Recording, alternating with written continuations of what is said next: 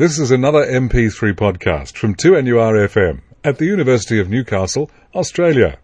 Good afternoon and thank you once again for joining me. Julian Campbell here, and we've got another interesting show lined up for you this week. A bit later in the program we'll be looking at our business tips and a couple of ideas there that will help you grow your business. We're also talking with Brett Gleeson, the manager of the Business Growth Centre, about managing projects. But right now we're going to have a chat with Jeff Ingram, the franchising professionals, about tips to buying a franchise. Good afternoon, Jeff. Good afternoon, Julian. Well, thank you once again for joining us. Probably a lot of people out there thinking about buying a business or particularly a franchise at some stage. What sort of things should they be looking for?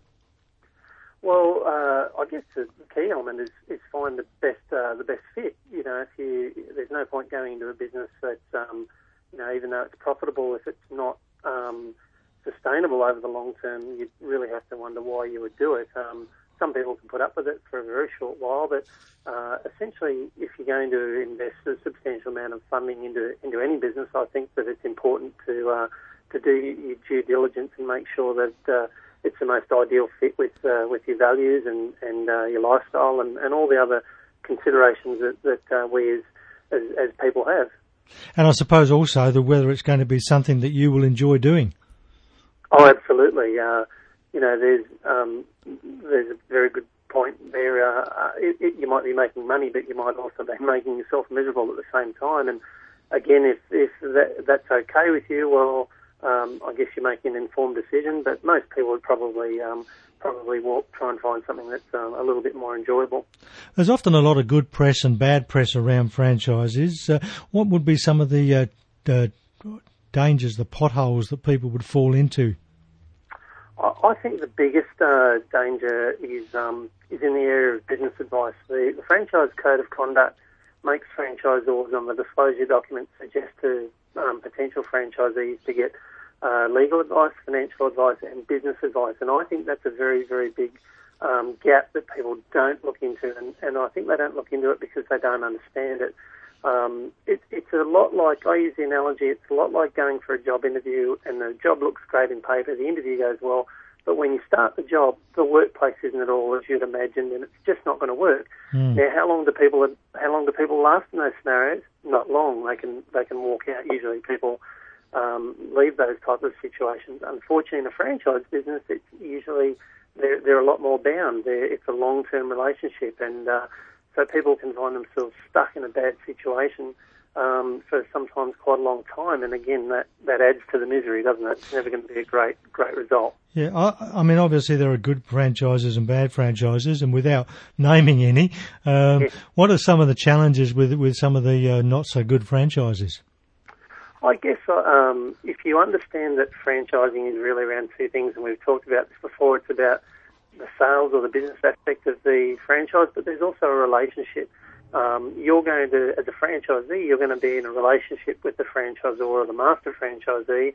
They may have upwards of 10 or 50 staff that you may rely on a day-to-day operation of your business. Now, if there are some challenges with those personalities or, if those people aren't particularly good at their job or they may, some people might be bullies, they might be unapproachable, they might be incompetent, and if you're relying on them to operate your business, that again it puts you on the back foot from the get-go. So it's never a good thing. So that's one of the things you really need to have a look into. The same too with suppliers. I mean, if a franchisor, it's common for franchisors to say, here are suppliers that we recommend you use. Well, again, if they're always late with the deliveries, if they can't get the invoicing right, or the prices fluctuate all over the place, again, that sort of information would be something that I would want to know before going into any business, particularly a franchise business.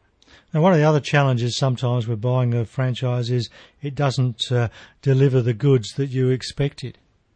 Oh, exactly. I mean, we've talked about this before as well, the level of support. Often people, they go in without what I call making an informed decision, which means their expectations aren't at a level of what's actually going to be achieved in reality. And if that's always going to be a disappointment, and all large problems in franchising, I think in most business arenas, start as small problems and they just fester into big ones. And if if that support's not what you expected, if there's misunderstandings, miscommunication there, it's always going to be difficult to maintain that relationship, and that's in a great, very great risk of breaking down if with those mismanaged expectations.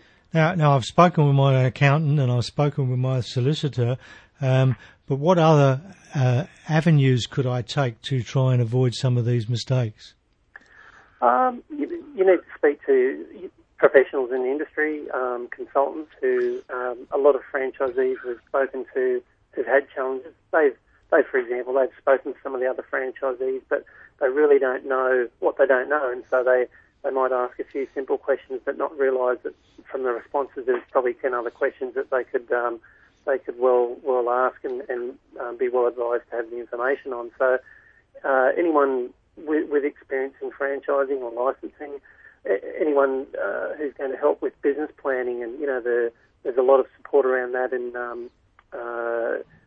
with government organisations. There's a lot of resources to tap into there. So the more planning and information gathering you can do before entering into that agreement, and most franchise agreements are 5-year terms, fairly conservatively, the better prepared you're going to be. And I suppose one of the challenges is that people don't always know the business too well that they're going into, and they'll accept the franchisor's take on things. I know they have the disclosure document, particularly in some of the areas of marketing and some of those figures. Yes, that's right. It's always in any business transaction. That's why you go to seek a professional advice to get an objective opinion, because we can't ever ignore that we're emotional creatures by and large, and we don't go into any businesses expecting them to fail. We don't expect relationships to deteriorate. So, we often go in there quite buoyant and feeling positive about things, and it's really devastating, even more devastating when things don't work out because of that. So it's a great idea to go in with someone who is neutral and, based on experience and expertise in the industry, can help give you some real guidance and make an informed decision, which is really what it's all about. Yeah, and I believe there's a franchising expo coming up at Darling Harbour, which will help some people in this way. There is. That's exactly right. That's due to kick off the beginning of April, and then it'll roll around the other major cities in Australia. But the big one is at Darling Harbour at the beginning of April, and there's a lot of good information there. The Franchise Council of Australia will have a stand there, and they're a good avenue of advice. Yeah, I believe the Franchising Council actually put on seminars to help people, and will probably do so at the expo, wouldn't they? Yes, that's exactly right, and it would almost be mandatory for someone who's seriously considering purchasing a franchise to get along to some of those, and then if nothing else, they'll learn what they know, and they'll find out that what they don't know is very important, and they need to find someone who can help them get that information for them. And of course there will be people there with franchises for sale, so you can get an idea of the range of businesses and try and find one that suits you. Yes, there'll be a huge range of businesses there with all hanging out the shingles and standing up loudly and proudly proclaiming their benefits and features, and it's a great.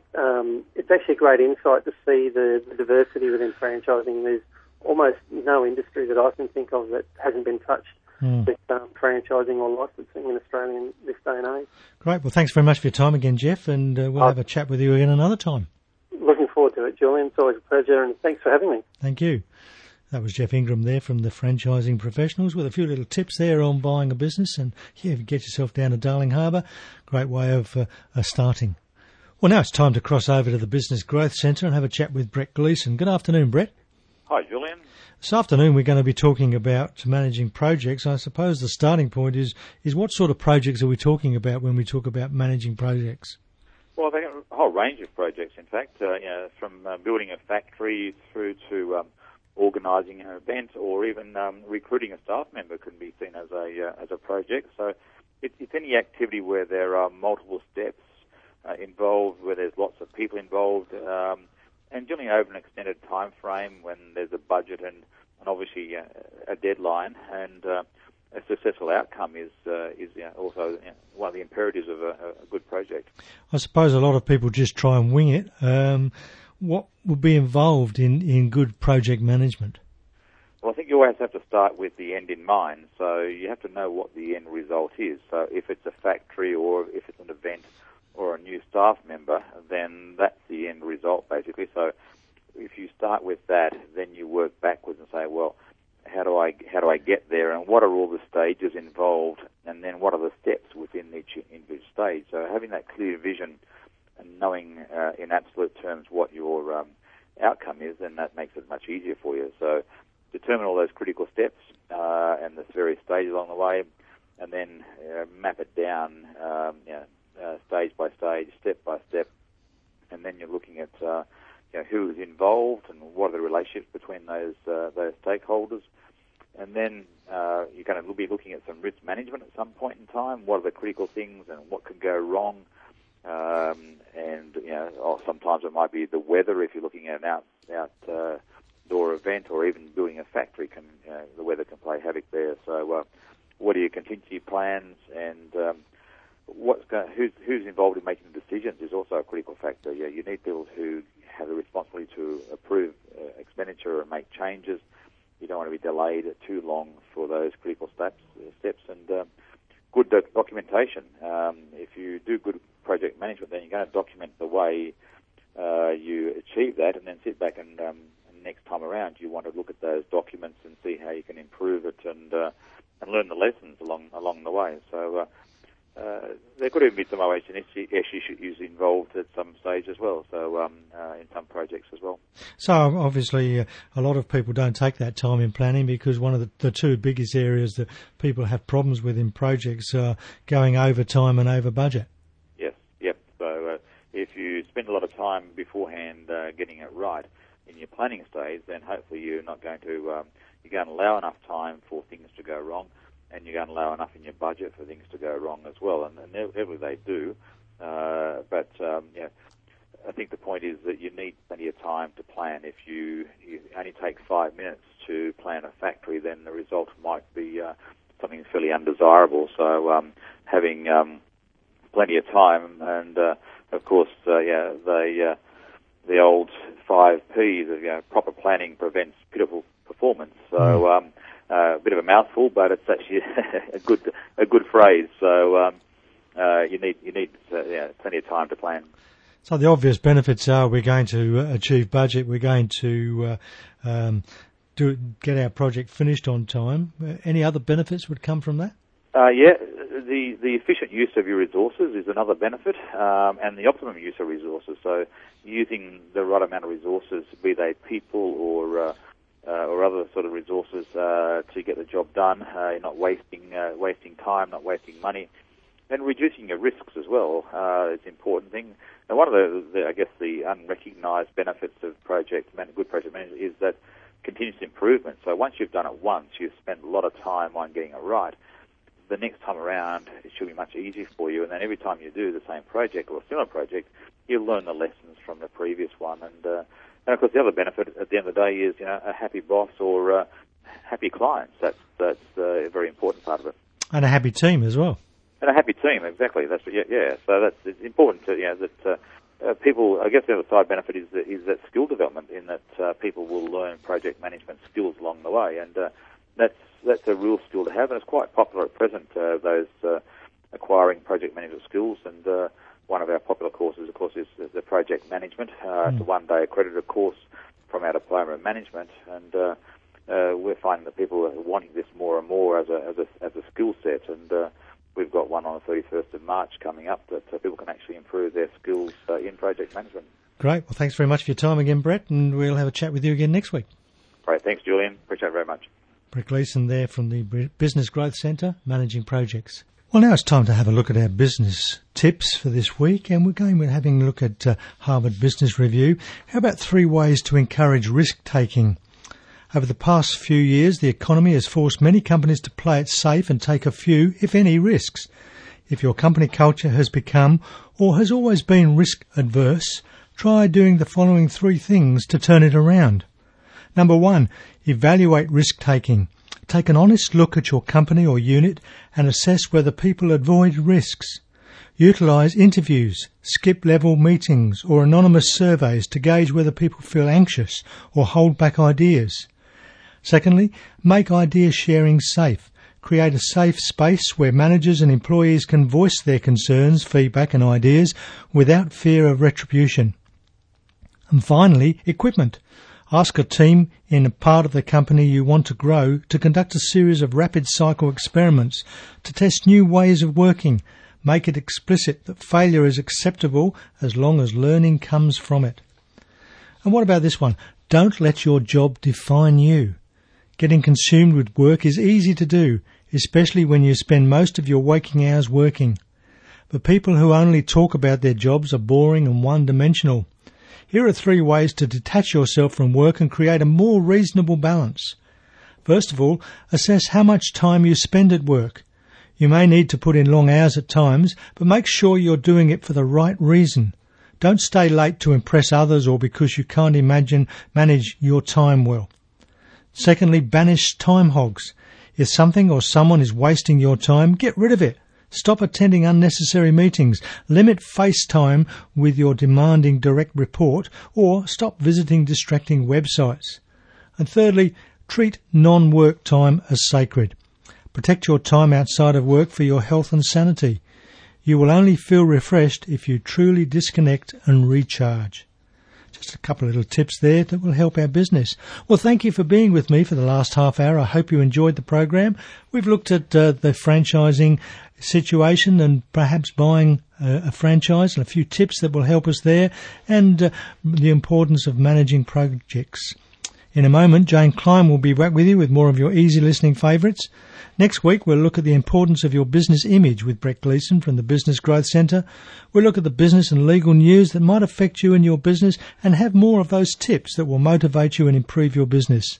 I'd love your company at the same time for Business, the Law and You. Until then, have a safe and prosperous week, and as Bob Dylan once said, a man is a success if he gets up in the morning and goes to bed at night and in between does what he wants to.